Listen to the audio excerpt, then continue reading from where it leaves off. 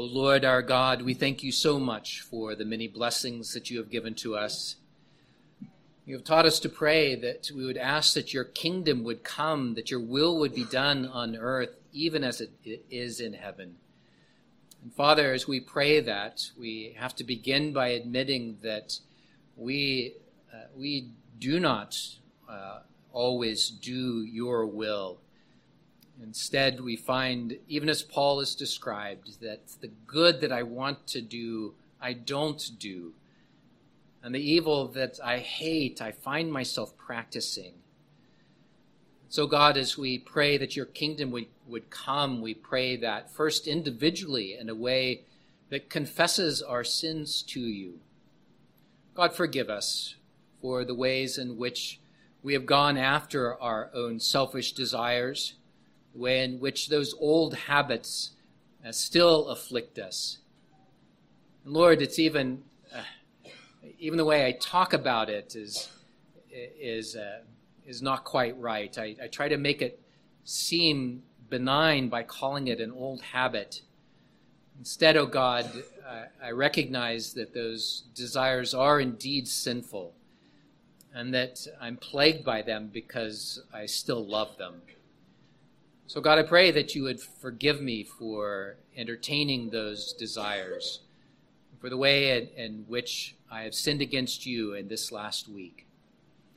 Father, we pray for forgiveness as well in a more corporate way too. This week we as a congregation have gathered together to humble ourselves through prayer and fasting, to cry out to you in repentance. For Lord, we have sinned against you even as a people and as a church. We have not done as you have commanded us, and we have hidden the truth from others. We have practiced unrighteousness through the ways in which we have shown favoritism, or we have hidden the truth. Oh God, we ask that you would indeed forgive us, that you would be rebuilding what has been torn down, and by the consequences of our sin, that there has been damage done. Instead, oh God, we pray that you would forgive and reconcile and restore. We pray for our nation too, for we as a nation have sinned against you. We pray, oh God, that as we more and more cast off your ways and your thoughts and practice all manner of ungodliness, we pray that you would stop us and convict us of this and turn us around and bring revival to our country. For Lord, we are sure that your kingdom will come. You yourself have prayed for this, and you yourself will accomplish it. For Lord, you have said that the church is built upon the rock of Jesus Christ, and that the gates of hell will not prevail against it. So, O Lord, we pray for your kingdom to come. We pray that you might open doors for that message to go out in our community. We pray that we would be a light like a city set on a hill here in Stillwater, so that the hope of Jesus Christ would shine out in a way that others would ask, what is the reason for that hope? We pray, God, that you would give us boldness then to speak of why we do have hope.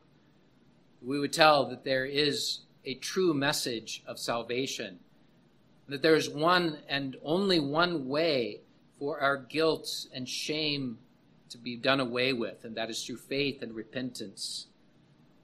We pray, O God, that that message would go forth with a demonstration of power, the power that converts souls. Lord, we are not able to convince or to persuade or debate others into the kingdom.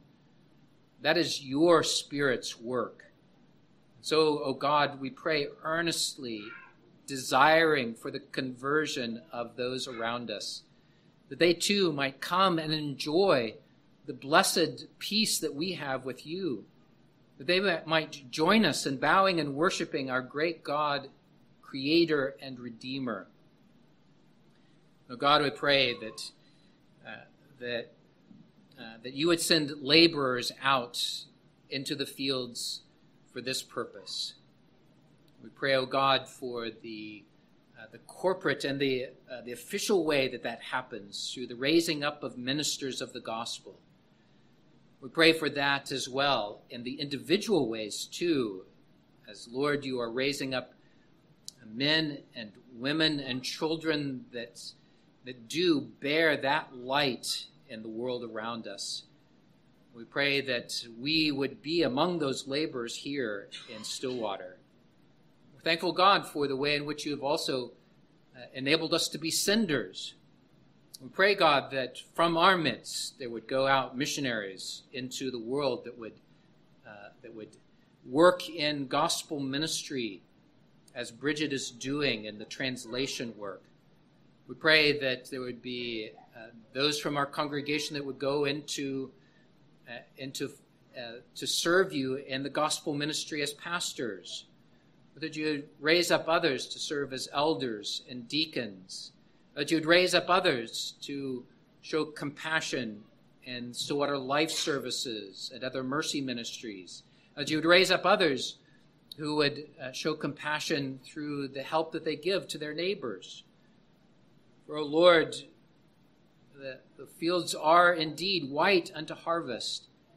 We pray that the Lord of the harvest would send out workers. So, God, as we pray for your kingdom to come, we pray that we would hear the message of that kingdom today as your word is read and preached. In Jesus' name we pray. Amen.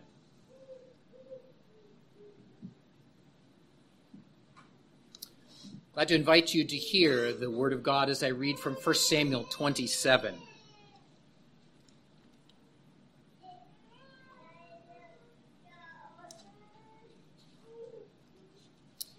I'll read and preach from this entire chapter and also reach into chapter 28 as well and take the first two verses there. This is God's word. And David said in his heart,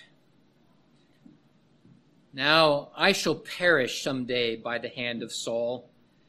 There's nothing better for me than I should speedily escape to the land of the Philistines. And Saul will despair of me to seek me any more in any part of Israel. So I shall escape out of his hand."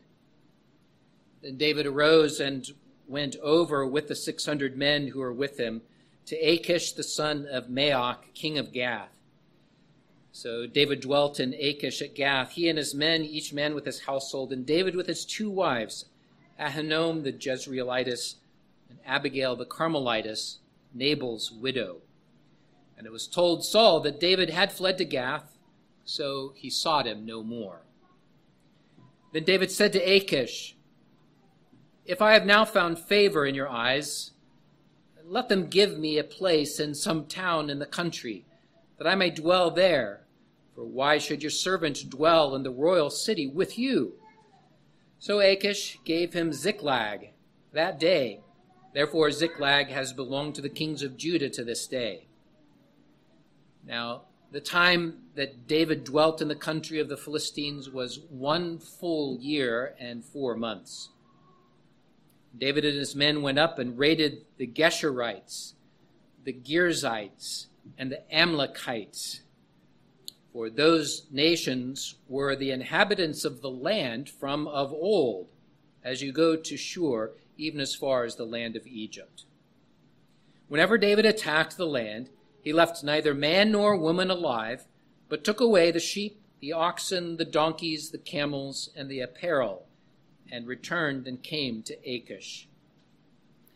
Then Achish would say, "Where have you made a raid today?" And David would say, "Against the southern area of Judah," or against the southern area of the Jerahmeelites, or against the southern area of the Kenites. David would save neither man nor woman alive to bring news to Gath, saying, lest they should inform on us, saying, "Thus David did." and thus was his behavior all the time he dwelt in the country of the Philistines. So Achish believed David, saying, "He has made his people Israel utterly abhor him. Therefore he will be my servant forever."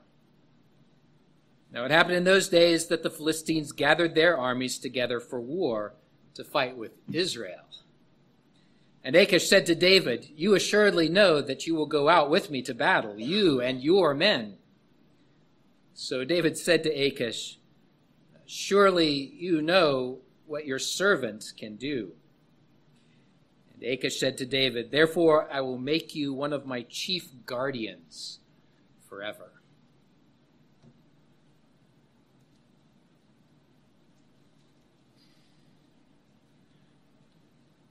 I wonder if you've ever had a time in your life where you thought you had everything together, that everything's going well, and then all of a sudden it falls apart. Going to guess that that has happened to each of us. This text describes such an instance in David's life. And it comes as something as a surprise. This is right on the heels of what we feel is a high point in David's faith. He has learned this very valuable lesson that his life and his times are in God's hands. And that lesson has gone so deep into his heart that he could say of Saul that, "I will not raise my hand against you." In fact, David does this twice. Now, all of a sudden, David seems to go off the rail, and he runs away to hide among the Philistines. And this isn't the first time he's done this. You might remember that this was something of a low point in David's life, when David found himself hiding amongst the Philistines. And he acts like a crazy man because he's recognized there and he's afraid for his life. And so he drools and slobbers all over his beard and acts in a way that is just out of his mind. So that King Achish, who comes up again here, says, "Get this crazy man out of my court. I've got enough fools around me."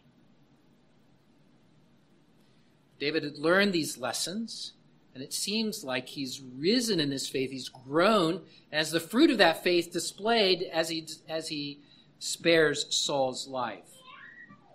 Now, we don't know how long it was between David's encounter with Saul and to this text, but the writer of this book places them right together. And it seems as if not very much time at all has passed. In fact, the way that David describes it is that David reasons in his own heart that surely Saul will come, so I should speedily go to the Philistines to hide. And that seems to be part of the purpose of God and purpose of the writer of this, so that we would be confronted with this wavering in David. Why would David seemingly forget to so quickly fall away from the stellar example of faith that he had?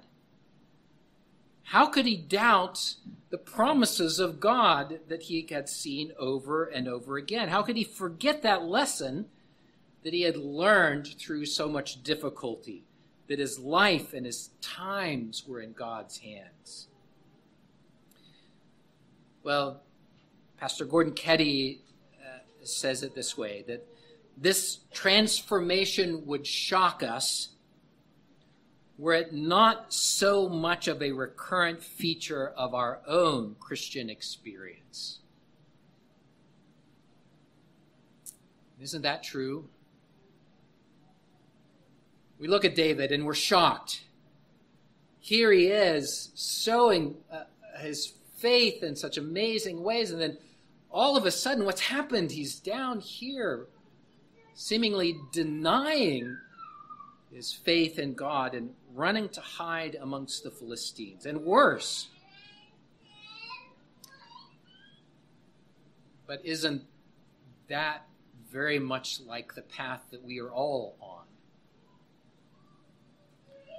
Our Christian journey is full of ups and downs. Think about the allegory that Bunyan wrote, Pilgrim's Progress. Just think about all that the main character goes through. You know, the story is of a man who's journeying to the celestial city. And as the story goes, there are ditches that he falls into, and he gets caught in the mud.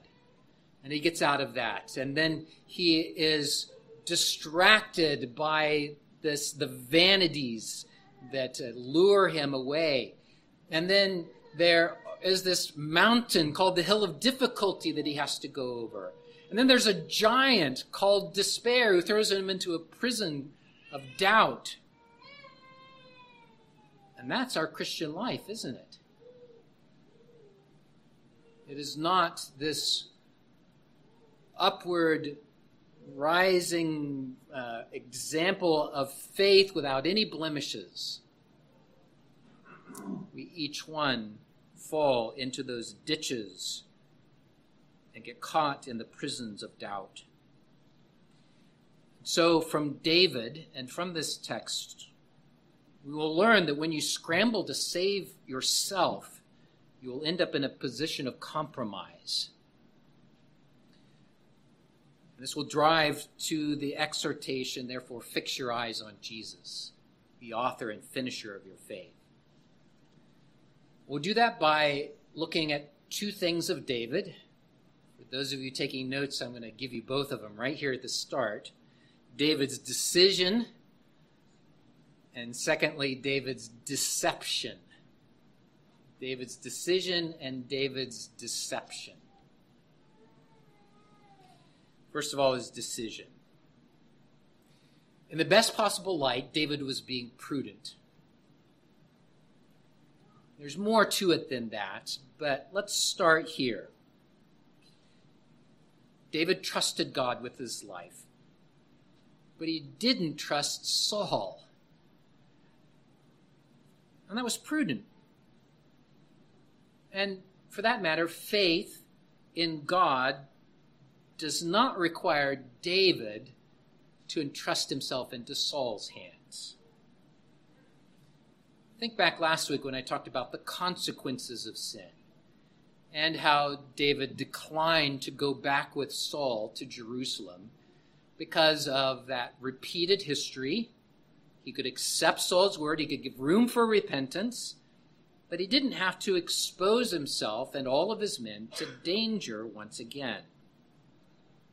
And there's some prudence in that. And we see Jesus exercise a similar prudence. He did not go up to Jerusalem at the time of the Feast of Tabernacles because the text says that the Jews were seeking to kill him. Now, we don't have any doubts that Jesus knew and believed and trusted the purpose of God. His faith never wavered. So his decision about exposing himself to danger in Jerusalem was wise. It was prudent. He was not moved by fear or swayed by doubt. I make this point because sometimes it is suggested that if you believe in God, then you will go down certain paths that are just downright foolish and expose yourself. Examples that come to mind that some commentators have suggested is that a Christian mother may be required to take prudent steps to protect herself and her children from a violent husband. There is faith in God to deliver, but there's wisdom to remove yourself when you're in harm's way. Missionaries go through this decision-making process as well. We're glad that there are those that take the temperature of the surrounding culture in certain countries of the world and will advise their missionaries it's time to leave because your life is in danger. There's prudence that is exercised. And there's a certain amount of that David exhibits. But there is something more about David's decision here that comes through. There is a certain amount of fear and doubt and worry that comes through, and it comes through in two ways. First, his decision is that he would leave Israel and go over to the Philistines. That comes through in verse 2 when he says that he went over, and it implies a crossing of a line, doesn't it? On a map, there would be literal lines.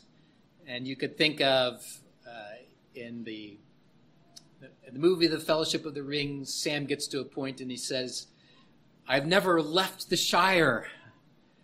And if I take one more step, I will go as far away as I have ever been.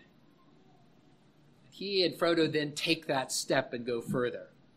And there is some of that in this account of David, that he goes over to Philistia. It is a conscious decision. And it's significant because the Philistines were not the covenant people of God. They were God's enemies. And I've often called your attention to the way in which the Lord throughout Scripture and throughout life gathers people in to attach themselves to the covenant of redemption. Most recently, I mentioned this with Abigail, that Abigail came to identify with David because he was the line of covenant blessing. Well, what David is doing is completely the opposite. Rather than attaching himself to the place of covenant promises, he went outside the country of Israel. He was driven away, as he said, as he argued with Saul, he was driven away by the evil intentions of men. And that is true. But now he crosses over, and he consciously makes this decision that separates himself from the tabernacle and the worship there, from the fellow people of God, from Christian friends that would be around him. He looks outside the covenant community for help and safety. Now again, we should be generous with David. You feel for him. He had earlier sought relief from God through Samuel, Jonathan, Ahithophel, the prophet, the king, the priest, the institutions of God's covenant blessings, and still Saul pursued him. So out of generosity, we acknowledge that this was a very difficult circumstance that David was in. And we acknowledge that David, after all, was a mere man. He was not perfect in his faith. But that is part of the point here, isn't it? That we, as followers of Christ, will never be perfect in our faith. We will indeed, on that path, fall into the ditches of temptation and despair and anxiety. We will be caught in those temptations that so easily betray us and ensnare us. And maybe like David, the trial that you're going through just has you weary. The constant threat that David was under, he says it here in this text that surely Saul will finally catch up to me. And you can catch the sense, I'm just so tired. There has to be a place of rest somewhere. The first time he went to the Philistines, we have a psalm that accompanies that. And as he is outside that covenant community, David comes to say, "How long, O Lord?" He cries out, "I remember your promises. I remember the sweetness of fellowship in your tent, in your worship. I remember what you have said about redemption, and I can't grasp it in this situation. My enemies surround me, they hound me, they try to trap me. How long, O Lord?"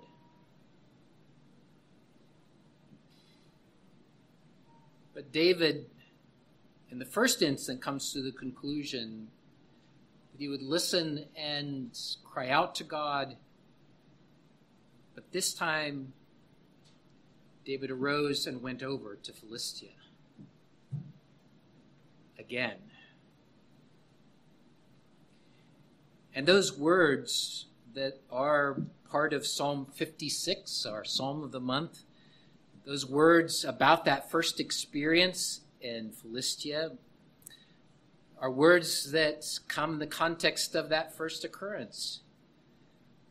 And the text is absent of any similar aspect of David crying out to God in this instant. We don't find it in the Psalms. We don't find it in the text. And in fact, again, the weight of those words come through in verse 1. And David said in his heart. In other words, in the context of this trial, that David shrunk into his own reasoning and began to scramble to find the way of escape based on his own wisdom, his own devices. You don't see David inquiring of the Lord. You don't see him resorting to God's word and his promises. You don't see him seeking out the counsel of godly friends. And this is the second way in which we can see David's wavering faith. I like the way Phillips describes it here because it helps us understand how we should live. He said that our faith wanes and our tendency to sin and folly grows when we neglect the means of grace. Say that again. Our faith wanes and our tendency to sin and folly grows when we neglect the means of grace. And if David, the man after God's own heart, could swerve off the road like this, then we should surely take note and be watchful, especially when you suffer severe trials. For David did swerve off the road, which leads us to how he lived amongst the Philistines. This is David's deception.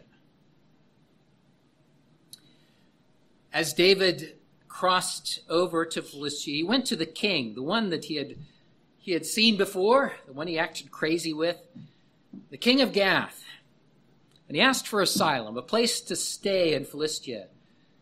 He could not go back to Judah. And at this point, Achish seems to think, the enemy of my enemy is my friend. You know that old adage? So if David had made himself repugnant to Israel by this farce that he carries on, that we're going to see, if David is going to attack the Israelites, then I'll take David as my vassal. But that's exactly what David committed to be. He became an ally of Achish. He placed himself under his authority in a sense. But David was far from an ally with Achish. Because for the 16 months while David was in Philistia, David conducted what we would call covert military operations. That's what they were. He and his forces would go on raids against cities, and it names them the regions of the Geshurites, the Girzites, the Amalekites. And you need to know who those were, because they weren't what David said they were. He said they were regions in the southern area of Judah. And he names them as well, the Jezreelites, the Kenites. No, they were in fact not Israelites. They weren't Philistines, but they were enemies of Israel that were on the southern borders. The text says that they were inhabitants of the land from of old.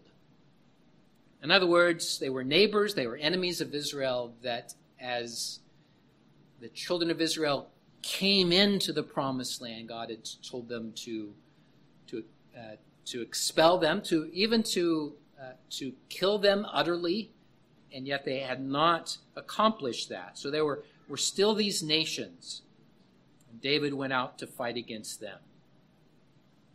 And I call it covert because David hid it from Achish. He comes back, and Achish says,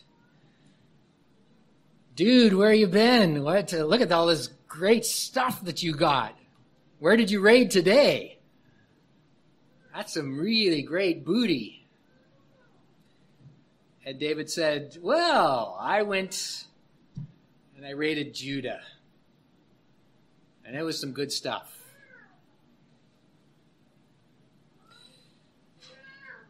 Well, how could he do this? It's because David killed all the inhabitants of those cities where he went. Dead men tell no tales. So what are we to think of David's actions here? What are we to make of this? One could argue, and some have, that David was doing the work of the Lord. The people he was fighting against were indeed the enemies of God from of old. And that bears some explanation. I've hinted at this. This goes back to when God brought the children of Israel out of the land of Egypt, brought them to the promised land. There were people living there. And those people had, for a long history, rebelled against God. And the Lord warned that judgment would fall on them. And he brought that judgment through the hand of the children of Israel. God's command for a very specific period, for a very specific time, and a very specific judgment was to wage a holy war against the inhabitants of the promised land. To kill and to destroy man, woman, child, animals, everything, and in some cases animals and everything, as a judgment of God. And I say it that way so that you don't ever think that we have a similar command today. That was for a specific time in history. It fit because they were doing God's will. It was a holy judgment of God that was being exercised. If you'd like to talk more about that, we could talk more later. And here, in this case, and I mention it because some have reasoned that David was fulfilling that ban against the inhabitants of the promised land. We could even turn back to God's command to Saul about Amalek. We covered that, didn't we? God commanded Saul to do this very same thing with Amalek that's listed here. Commanded him as a a specific judgment to kill all of the inhabitants of Amalek because of their sin. So one could argue that David was doing God's will. But this doesn't answer all of the questions. It is in the context of his going over to Philistia, showing his fear and his seeking shelter outside of the covenant God. It's shown in his decision to ally himself with Achish. It's shown in that verse 1 where this is his notion of the way he would be delivered. And it's shown in the way that as he goes about this work, that there's never any mention of David fulfilling the command of God to do this. There's not even a sense of David doing this for the glory of God, so that his righteous judgment would be fulfilled. Instead, what comes through is this idea of hiding what he was doing. It says right here that they killed so that word would not get back to Achish. He was protecting himself rather than exercising God's judgment. So when David comes back and Achish sees, wow, David really has changed. There really is no going back to Judah. So when he marshals his armies to fight again, he calls David. He says, it's time to go to war. And I'm calling all my generals in to do that. And assuredly you know that you will fight with me as we go to attack Israel. And at that point, it's you can almost feel sweat starts to come out on David's brow. Because all the while he was not fighting against Israel. He was hiding. He had consistently tried to remove himself away from Saul so that he would not fight against God's people. And now he was being forced into a condition that would expose him, for he would have to fight against Israel. There isn't any stammering in the text, but you could, David might say, surely you know my allegiance. Surely you know what your servant can do, is what it says, which seems like either a boast or maybe even an excuse to try to get out of fighting and killing his own countrymen. But Achish would put him to the test. It would put him into an even more difficult position by serving as his own personal bodyguard.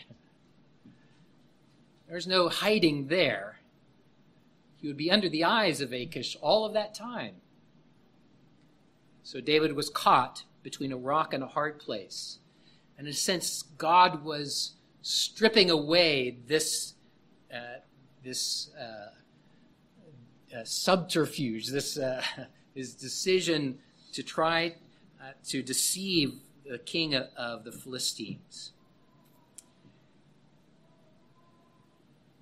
Once more, Pastor Keddy summarizes this by saying, while David was brilliant and successful, humanly speaking, but he slaughtered whole communities and lied through his teeth to Achish in the process. He had left his principles in the mountains of Judah and boxed himself into a corner where deceit and ruthlessness were the staples that kept him alive. Now, David was indeed in a terrible position. He didn't trust Saul. He couldn't trust Saul. He didn't have to trust Saul. Surely he was worn out by a trial that seemed to never end. Nevertheless, there's much to learn here as David reasoned in his own heart. As David scrambled to find salvation, deliverance through his own hands and his own means. That's not all so different from the way I find myself responding often in the very first aspects of a trial. I find myself thinking, so what should I do to manage this tragedy or this suffering or trial? What should I do to mitigate this disaster? And I'm thinking all in the terms of how I can manage this, how I can do this. So the question remains, or is pressed upon us from David, that how can we stand in that day of trouble? From David, let me give you 2 quick points of application to close. The first is that God alone saves. You know that intellectually.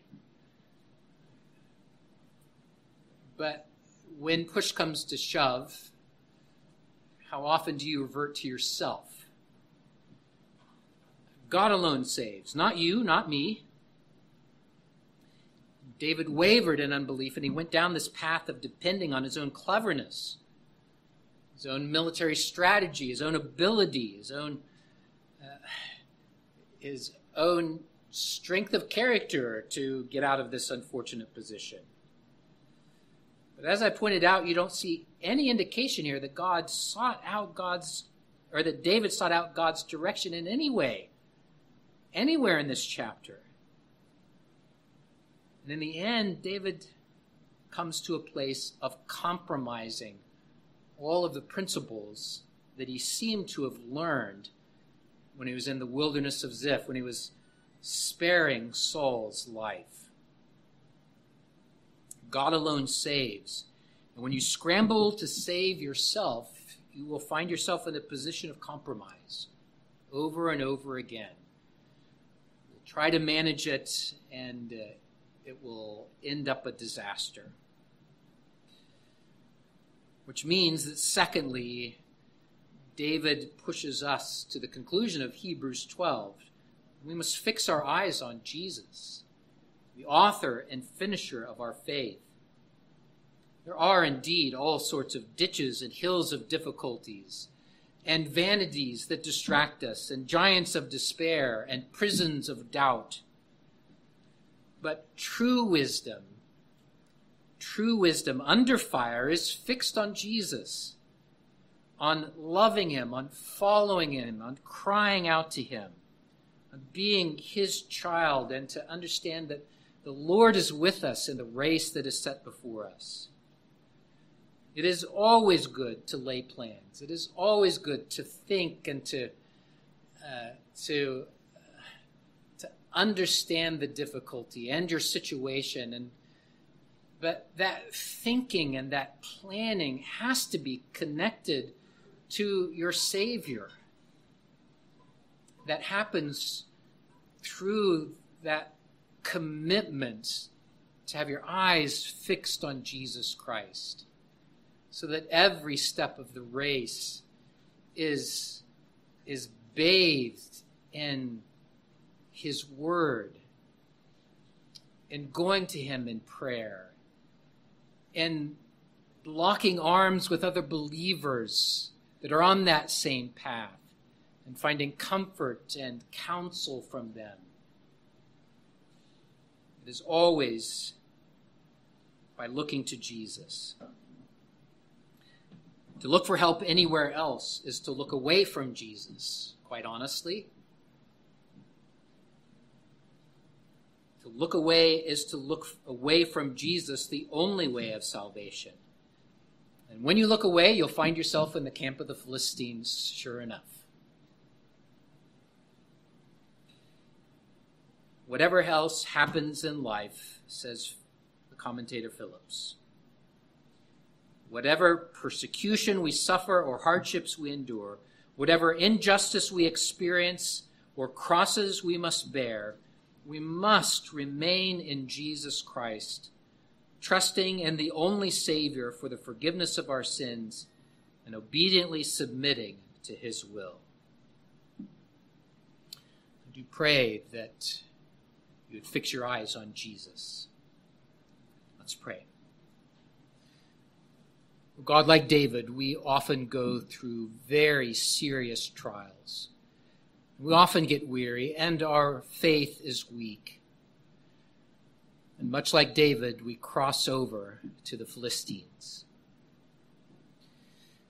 Lord, I pray that in the midst of those trials, that we would hear your voice calling to come and find comfort and direction, that we would by faith cling to that.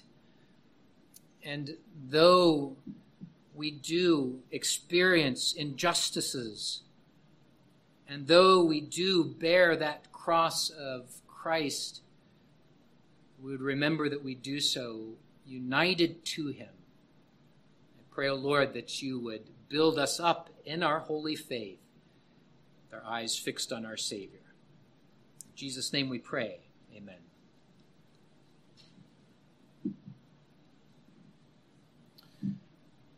We'll sing our Psalm of the Month in response, Psalm 56a.